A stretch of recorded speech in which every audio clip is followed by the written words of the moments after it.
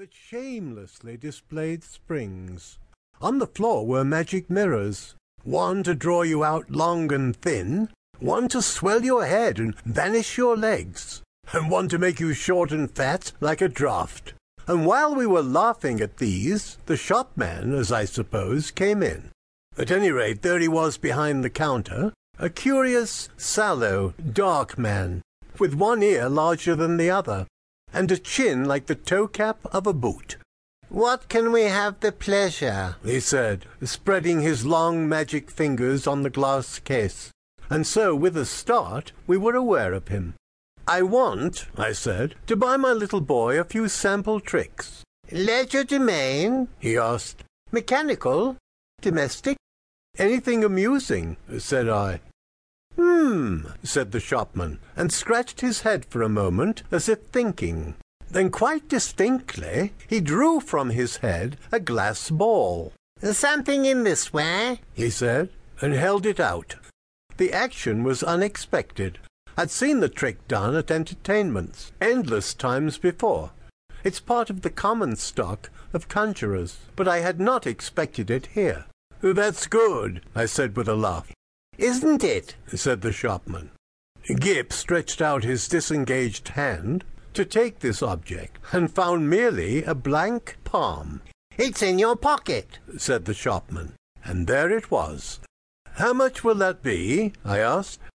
"We make no charge for glass balls," said the shopman politely. "We get them," he picked one out of his elbow as he spoke, "free." He produced another from the back of his neck, and laid it beside its predecessor on the counter. Gip regarded his glass but sagely, then directed a look of inquiry at the two on the counter, and finally brought his round-eyed scrutiny to the shopman, who smiled. "You may have those too," said the shopman, "and if you don't mind, one from my mouth. So."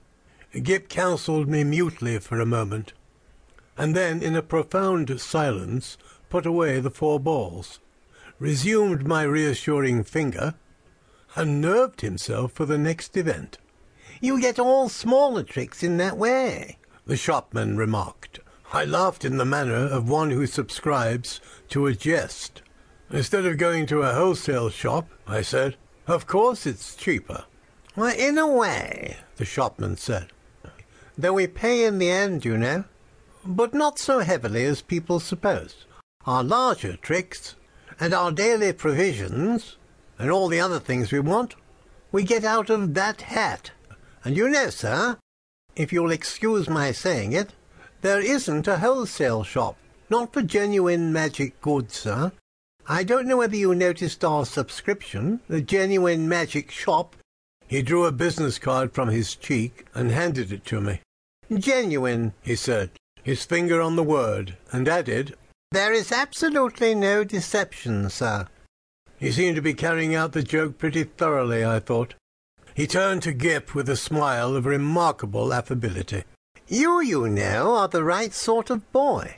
I was surprised at his knowing that, because in the interests of discipline we keep it rather a secret, even at home. But Gip received it in unflinching silence, keeping a steadfast eye on the shopman. "Oh, it's only the right sort of boy that gets through that doorway." And as if by illustration, there came a rattling at the door, and a squeaking little voice could be faintly heard. "Naya! I want to go in there, Danny! I want to go in there! Naya!" And then the accents of a downtrodden parent, urging consolations and propitiations. "It's locked, Edward," he said. "But it isn't," said I. "Oh, it is, sir," said the shopman. "Always for that sort of child." And as he spoke we had a glimpse of the other youngster, a little white face, pallid from sweet-eating and over-sapid food, and distorted by evil passions, a ruthless little egotist, pawing at the enchanted pane. "It's no good, sir," said the shopman, as I moved with my natural helpfulness doorward, and presently the small child was carried off howling. "Well, how do you manage that?" I said, breathing a little more freely. "Magic, sir," said the shopman, with a careless wave of the hand. And behold, sparks of coloured